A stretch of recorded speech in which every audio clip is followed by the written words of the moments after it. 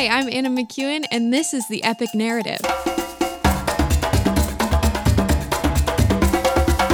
And now, my dad, Bob Switzer. Well, here we are again. Now we're in 2 Samuel 19, and we have just finished a victory, right? David just wins it all.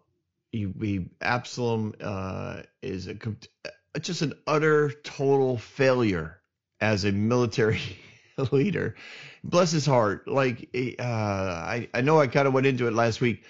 Just I still in my head, like as I spent the day and evening, I just kept thinking of this poor kid running through the wilderness, desperately trying to find a way to pull his army back together and figure out what has just happened. Like the calamity of the whole situation is fascinating to me on a relational level.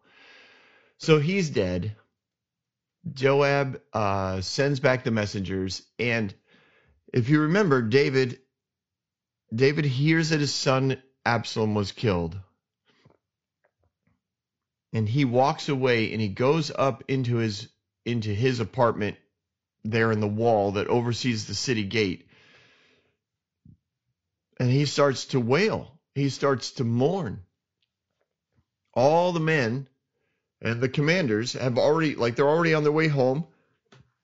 So they're streaming in through the city gate. And it would have been natural for David as king and commander-in-chief, if you want to call him, of the armies, it would have been natural for him to be at the gate and welcome back his commanders, hug them, thank them for their sacrifice, shake hands or bless the wounded that are being carried back. He would have just been a source of encouragement and gratitude for the sacrifice that these men have had. Remember, they came from all over various countries. They came to support him. His country was in essence gone from him. He had left the palace. He had left the capital city. His son was in charge. His son had all of Israel's elders on his side.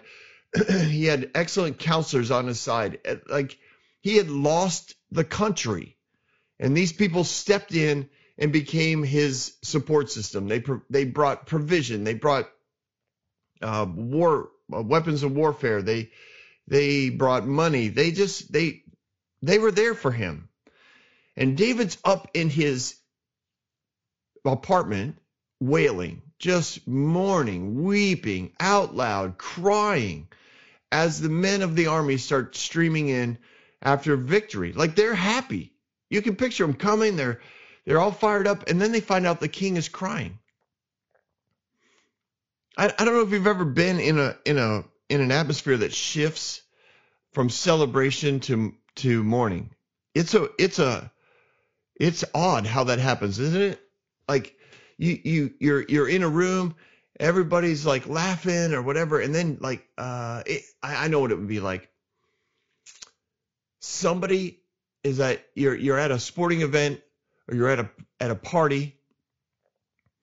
Everybody's having a good time, but then someone gets hurt, like seriously hurt, or in this, at some level, I would say like dies. And I've never been in a place where someone died, but happens in sport, like large sporting events. I don't know if we're allowed to be at large sporting events right now.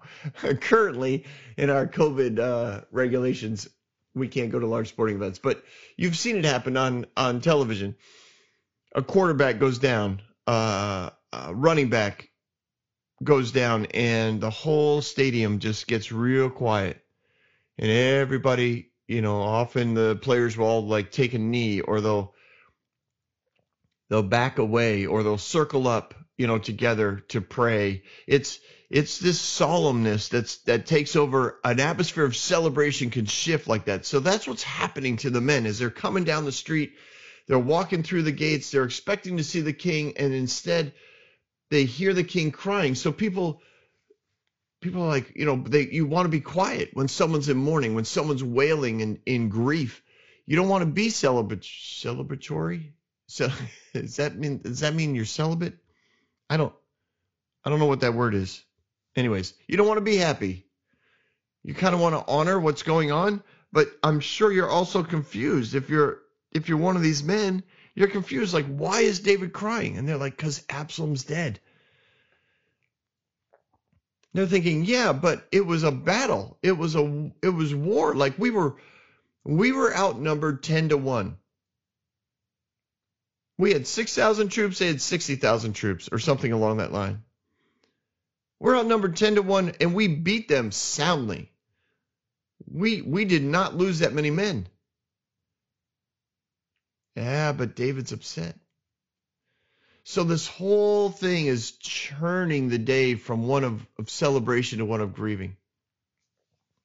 So word gets back to Joab. Joab is in this parade of people, but he's not leading the parade because he was busy making sure that Absalom was buried under the rocks, making sure that the Israeli army wasn't regrouping anywhere, making sure everybody was actually running back home.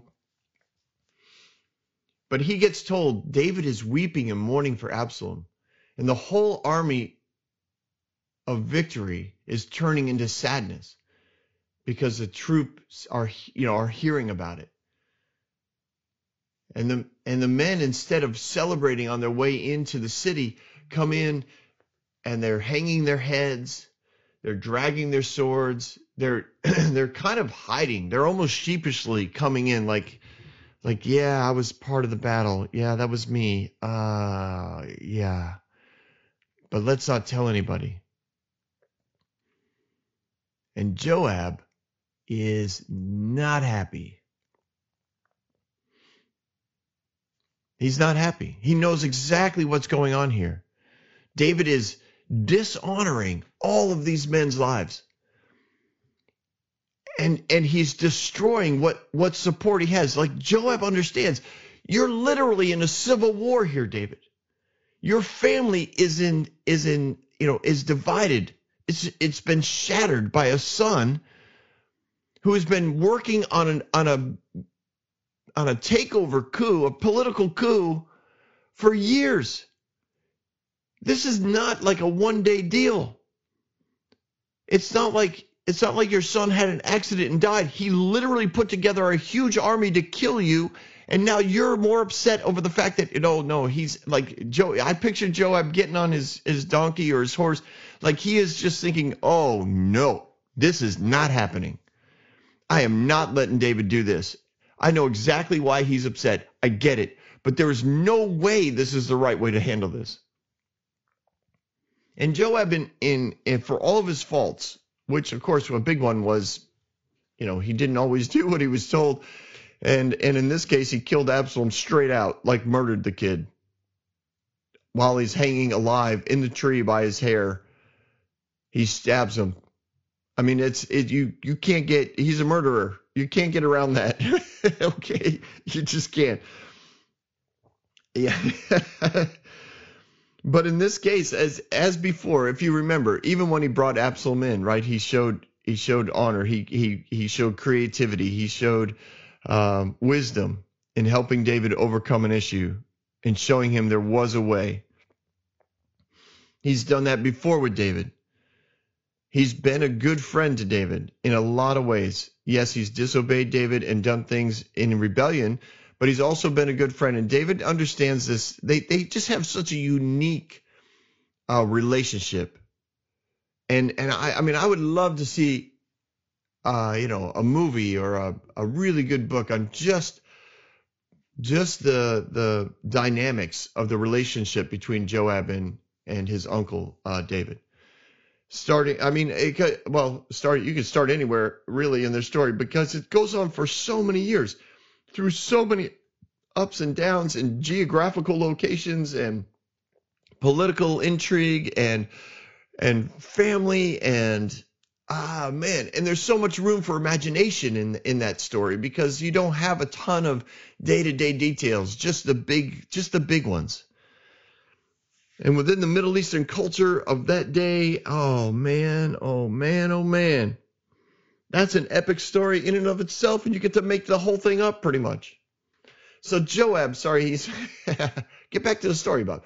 Joab's running or riding probably as fast as he can, and the men like the negativity, the mourning, the destruction of celebration is getting further and further away from the city, because as you get, it started out with the first wave of guys coming through, and then they got quiet, and then the people behind them got quiet. So it's rolling backwards up the road, so to speak. People are just not celebrating as they should. And Joab rides in. He rides in and he goes right up to David. Like you picture him just busting through the doors, running up the stairs. He gets to the apartment. The servants, they're not going to stand in his way. I mean, Joab's covered in blood, sweat, tears. He is mad, and he knows he needs to snap David out of this. And he lays into David, and the scripture says this: today you've humiliated all your men who just saved your life and the lives of your sons and daughters and the lives of your wives and concubines. He just goes right at the heart of this. He's like, David, you are not honoring people. You're dishonoring them. You're humiliating them. This is not right. You love those who hate you and hate those who love you. You're literally doing the opposite of what you should be doing. You're telling everybody, all the commanders and all their men, that they mean nothing to you, and that you would rather have Absalom alive today and all of them dead. That's what you're telling all of us. You're telling all of us, including me, because I'm one of your commanders. You're telling us that you would rather all of us have sacrificed our lives.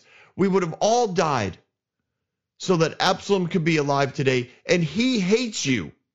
He was coming to kill you. He brought 60, 80, 100,000 troops to kill you, David. This was not a negotiational technique. They were in for all-out war. I know. I was there. They were trying to kill us, David. We were chasing them around. They were trying to kill us. We killed them. We won the victory. What you're doing here is wrong, dead wrong, and embarrassing and humiliating and dishonoring. I don't know if he slapped him, but you got to get this. I mean, he slapped him verbally. I mean, David's wailing, weeping. He probably sees Joab, and his first thought is, that Joab might join him in his mourning. Because when you're sad, you want people around you that are going to do that. And I'm guessing there were probably some wives or some concubines that, as confused and odd that David's reaction was, they probably were in there with him, weeping with him. There were attendants that were mourning along with him, because in the culture of that day, when someone went into mourning, people would mourn with them. And Absalom just busts in the door, and David's looking at him, and he's probably thinking, oh, my friend, my nephew, my family, Joab. And Joab's like, what in the world are you doing? Do you have any idea what you're communicating to the men today? David, look at me. And David's like, you're humiliating all of us. You have told all of us that you'd rather us die, including me. Do you want me dead, David? Uncle, would you like me to die? Would you have rather me stab myself so that Absalom could live, the one who actually came here to kill you? Would you rather all of your wives, the ones that are here mourning with you, and all your concubines, would you rather them be raped and killed by Absalom? Who, by the way, remember, all right, we all know he slept with all your concubines already, the ones that you left behind. You want him to rape all of these women and then kill them? Was that your plan today? Was that your big strategy, you brilliant military strategist? You amazing warrior? Was that your plan? Have my army die so that my son can live? Is that what you're trying? Because that's what you're communicating, you nip-twitty. He probably didn't call him that. And then he doesn't just stop there. I do like this part, right? He says, now go out there and encourage your men. I swear by the Lord that if you don't go out, not a man will be left by your side by nightfall. And it'll be worse for you than all the calamities that have come to you for your whole life until now. He's like, he's like, get off your big butt and get down there. You thank those men. You hug those men. You encourage those men. You thank them. You pour them a glass of wine. You bust out the raisin cakes. You have a party. You celebrate this victory. Do not do what you're doing.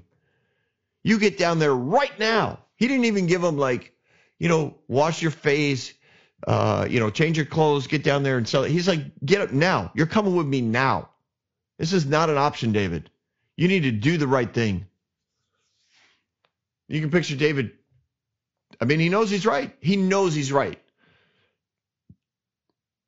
So David puts himself together and he went down and it says he, quote, took his seat. He took his seat in the gateway. But this would have been a regular place in regular times. This is where the elders sit, right? This is the main entrance of the city. So he goes down there and he starts to thank the men. He starts to shake their hands. He starts to bless them. He starts to, he starts to do what he was supposed to do. And the celebration comes back. The proper response to victory comes back. Now, David is sad that Absalom died. He is. And I get it. Rebellious kids don't make it easier to get, to lose them.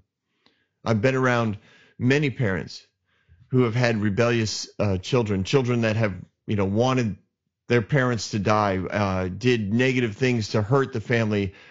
But man, if something bad happens to those kids, the parents still mourn. They still hurt. And if that child dies, the loss of potential is devastating to these parents because love always looks at what this person was designed to be. It looks at what their purpose and destiny was or is. And out of love, you look at them, and even though everything about them is saying the opposite, all the circumstances around them is saying the opposite, you look at that child and you think, but I know what they could be. And that's exactly what David was looking at when he saw Absalom. He knew Absalom had rebelled against him, that he had, turned the nation against him, and that he was out to kill him. But David also looked at Absalom and thought, there's leadership there. There's authority there. There's purpose there. And I was not a good father. I didn't help nurture that. I didn't put him in the right path. I didn't influence him in the right way. But clearly the guy has skills. He just pointed it in the wrong direction. And David's looking at redemption, and he's looking at opportunity missed. And it crushes him because he's the father and he's the king. But that doesn't mean that in the moment, as a leader, sometimes you don't get the option for personal processing until you've properly processed with those that are around you. And that's one of those things that happens in leadership. There are many times that, as a youth pastor, which is pretty much all I've really ever been. I'm currently a family life pastor, but there's just times that my life isn't going well.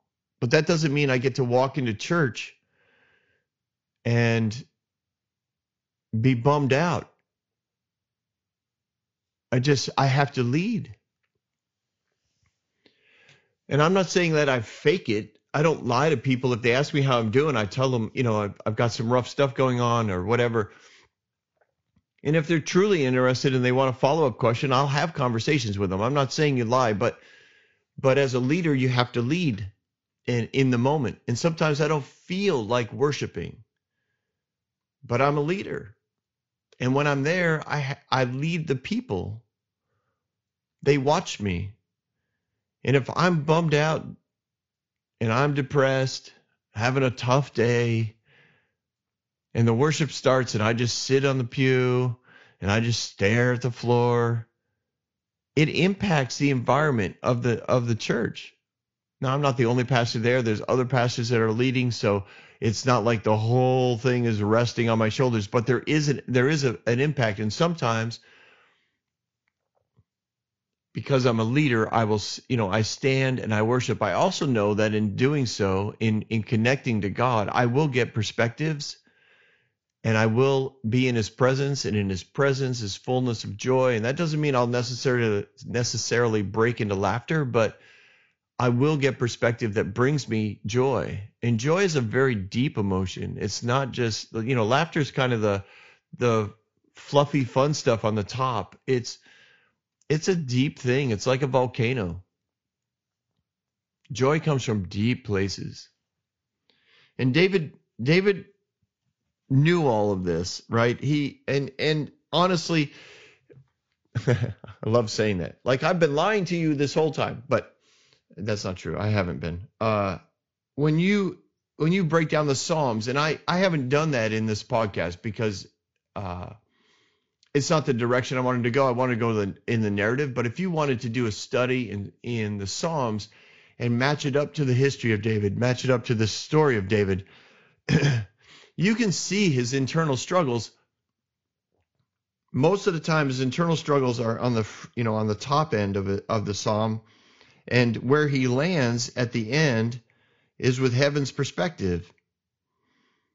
And he doesn't deny that he's having a tough day, or that people, he looks around and it looks like everyone hates him and have turned their back on him and want to destroy him. Well, yeah. I mean, those would, like, that whole concept would make a lot of sense when your son has turned the nation against you. Like, there's a lot of Psalms that come from these times where he's surrounded by people who hate him. I mean, his family has fractured. But in the end, he lands at a place where he understands that he's going to trust all this with God, because he really can't do anything about it. It's really up to God. And he leaves it at God's feet. It's pretty awesome. David's life. It really, really is. And it's worth the time. If you love the Psalms, it's worth the time to match it up to his story. And maybe this podcast will help you, because it is long and there's lots of details, and you can take the opportunity to work it out. And and there's lots of people who have already done it. I'm sure you could probably get an app to show you where, a timeline where when a psalm was written in the life of David. But even that, honestly, is mostly good guesses. And I've done in my research, I've done that sort of study, and there's some that I really don't agree with at all as to what it was written about or where it was written. But hey, I'm not calling them, the people who wrote it, stupid. We just don't agree. And what's great about the psalm, or so many times what's great about words from the Lord, is they can come back and be used again and again in different circumstances, because the word of God is living and active. And it's very good at what it does. And that is bring life and encouragement to whoever reads it or hears it. So David's in those moments. He's in one of these moments. He goes down to the gateway and he talks to the men and he encourages the men. And the men start coming back to him because they hear that the king is sitting there. So they all come before him, and he blesses them and he encourages them and he laughs with them. And all the Israelites, they all run back to their houses. Now, when all of this is over, David has he has some issues. I've mentioned this, I think, at the end of the last podcast. Like, you have this great victory, and now your life gets super complicated. And that's the way life is. That's the way our journey goes. In so many cases, you work things out, you get restored or you get victory, whatever that is. You pray for something and the Lord like takes away the desire for it. You think, yes, I have victory over this. But if you don't do the work of maintaining the victory, you don't get to keep it. We can spiritualize this, 15 different ways. You can say, well, I took back the ground from the enemy. I took back the ground. But if you don't defend the ground, if you don't maintain the ground, the enemy will come back and repossess it. Jesus talks about that in the New Testament. He's like, if you can cast out a demon, but if you don't replace it with the love of God, more demons will come back. We talk about that when it comes to lies. You can believe a lie about yourself. Let's say, like for me, one of the main things I believed about myself was that I was stupid. I don't know. I have a good idea when that started, and it, like most lies that really bug you or stick with you, you usually pick them up in childhood. I don't know where I picked it up. I don't know who gave it to me, but it started in childhood. Oh, Bob, you're just so stupid. You didn't think of this. You didn't do it right. So I carried that with me. And as long as you think it, you'll find evidence for it. You'll find evidence for any lie you want to believe. And that lie will follow you for as long as you want it to. But that's just it. It's as long as you want it to. The love of God will remove it. And you can say, I have great victory. I don't believe I'm stupid anymore. Well, the enemy doesn't just walk away after that and say, oh, well, dang it. He doesn't think he's stupid anymore. Oh, well, that was a good run. We'll go find somebody else to call him stupid. No, good grief. No, the enemy is he doesn't give up that easily. You got to do the work of replacing the lie with the truth. And the truth is, I'm not stupid. But that doesn't mean I do everything right either. But when something doesn't go right, it doesn't mean I'm stupid. It means I need to do some work.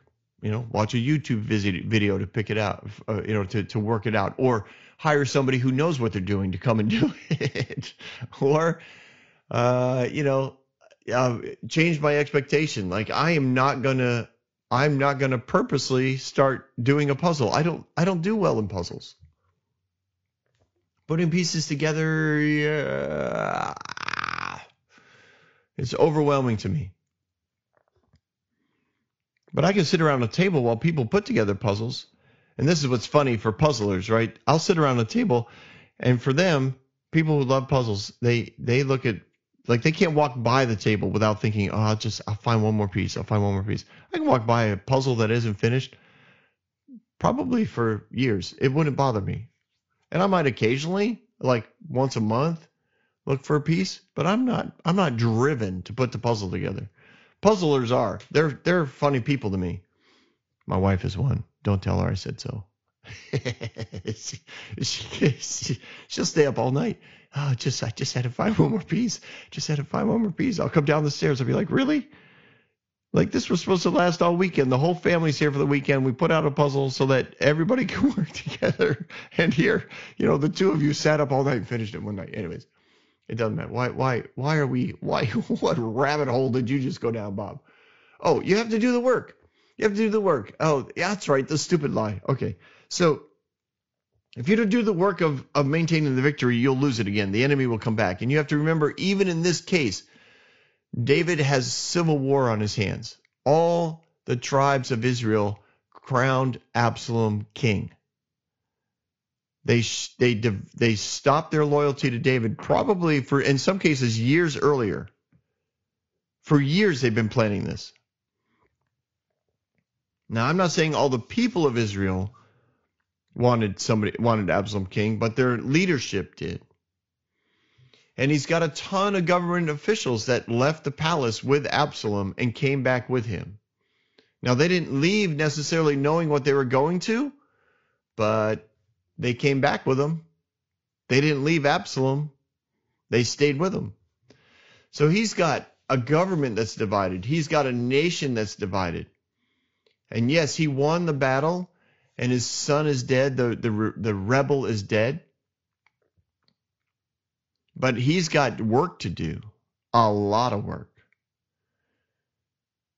The nation not only is divided, but as we're going to go into this, you know what? I think I'm going to do it next week.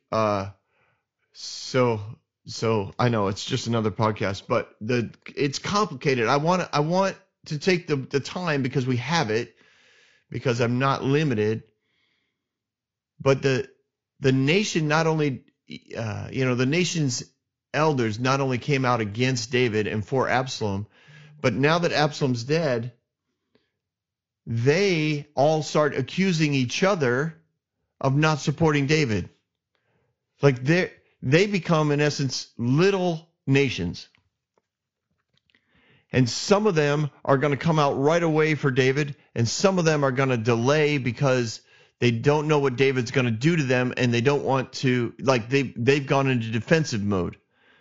Like, we need to put up our defenses. David's going to send his army out to kill us because we're now against him, which would have been the normal way for kings to respond who have crushed a rebellion.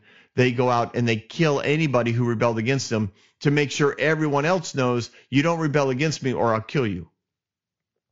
So that's what some of them are afraid of that. And some of them who want to come out for David because now they think, okay, that was dumb. Absalom is not a great leader. Ahithophel was not true to what he said he'd be. I mean, Ahithophel literally went and killed himself. So he's dead. Absalom's dead. The massive army, many of his countrymen are dead. So that you've got families now that are mad at David, even though technically he wasn't on the battlefield, but they're mad at David for killing their sons who went out against David to kill David because they had to send their sons in against David because Absalom told them to. So now all of that tragedy is dumped on David, and David now has to heal the land. Somehow he has to move the nation forward and out of the mess that it's in. And it's been in a mess for years. And at some level you can say, well, it's David's fault because he's been king all those years. He should have seen it coming. And yes, you're right. But so should have his counselors, and so should have his generals and his commanders. There was a lot here that happened under the ground, so to speak. Do you have marbles in your mouth, Bob? Not quite, but I might put some in. It might help us out. There's been a lot going on behind the scenes, underground, in the dark. Nobody saw it coming, and the end result, now that it's all out in the light, is that the nation is a mess. The tribes are divided. Families are divided. People hate David for killing their children. People hate David for letting this happen and dividing the nation. It's his fault the nation's divided. It's his fault that civil war broke out. It's his fault that the royal families has been fractured. You got 10 concubines that were raped on a rooftop. They all blame David for leaving them behind to run the palace. He should have just taken them all with him and let Absalom find his own management staff to run the palace. Like this is not, it's a victory. And yet he's in a tight spot. And that's what happens sometimes. And I would imagine the principle is the higher you are in leadership, the bigger problems you end up with, and the longer it takes to restore what's been lost.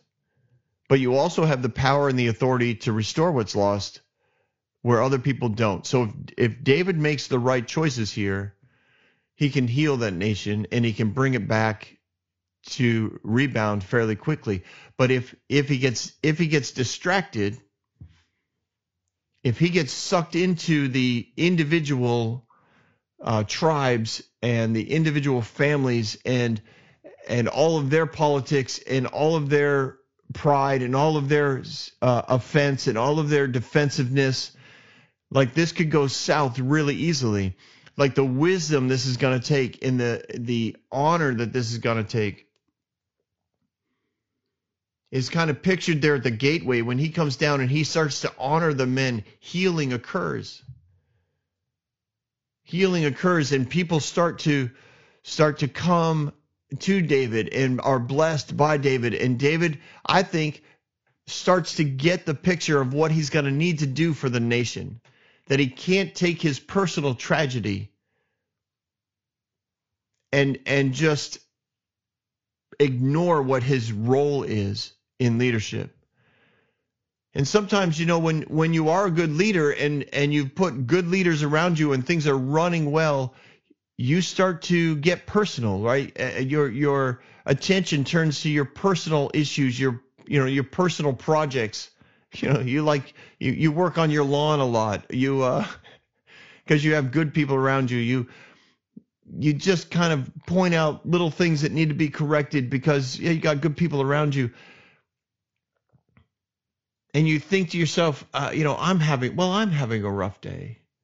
And you miss out sometimes on the opportunity to lead people into what they need to do. Your humility starts to go out the door, and you start to become self-centered and self-focused. And you don't want to do the work. It's a lot of work. Let's find somebody else to do this. And you take yourself out of the role of leading. And you might put yourself in the role of demanding or dictatorship or tyrant, where you still have all the authority. So now you're just telling people what to do. And those are all choices that David has to make. Am I just going to order people around? Yeah, kill everyone who's come up against me, get rid of them. That's another, a pastor might say something like that. Like, well, let's just get them out of leadership. I don't like the way they make decisions. I don't like, they hung me out to dry. They threw me under the bus. Why would they do that? Why didn't they protect me? They need to protect me. Like, oh man, there's so much going on here. I guess, my goodness, Bob, you've gone 40 minutes on this crazy story. You have no idea how many verses I was expecting to get through today. But there's a lot here, and there's a lot to learn. And I hope you did. I hope we had a good time together.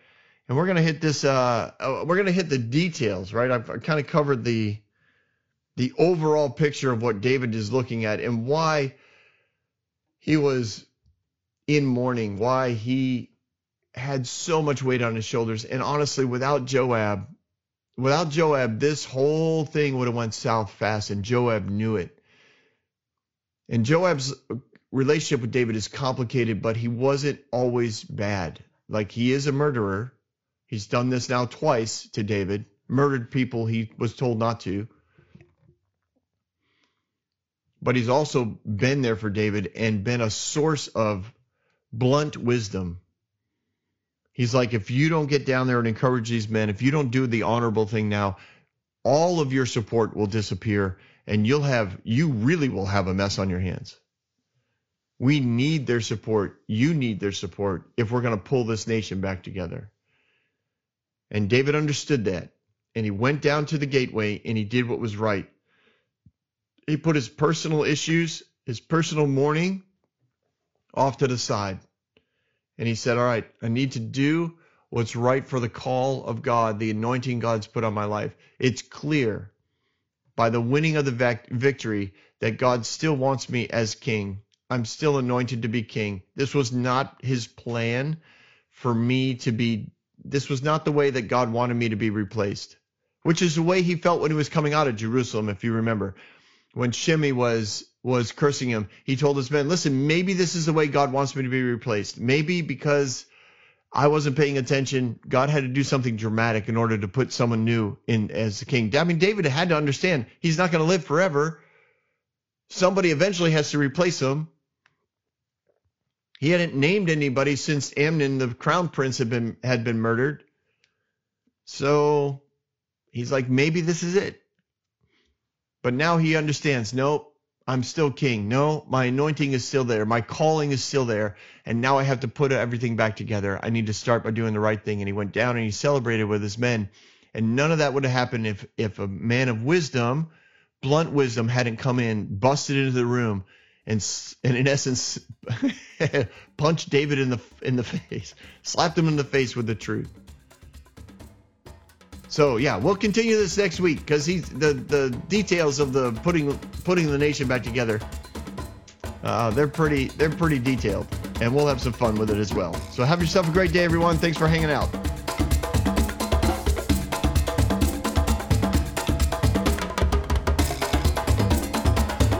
Hey everyone, thanks for listening. If you like what you heard, you can subscribe to this podcast on any platform you use. You can also reach out to Bob for questions or booking at thebobswitzer.com or email him at thebobswitzer@gmail.com. See you next week, guys.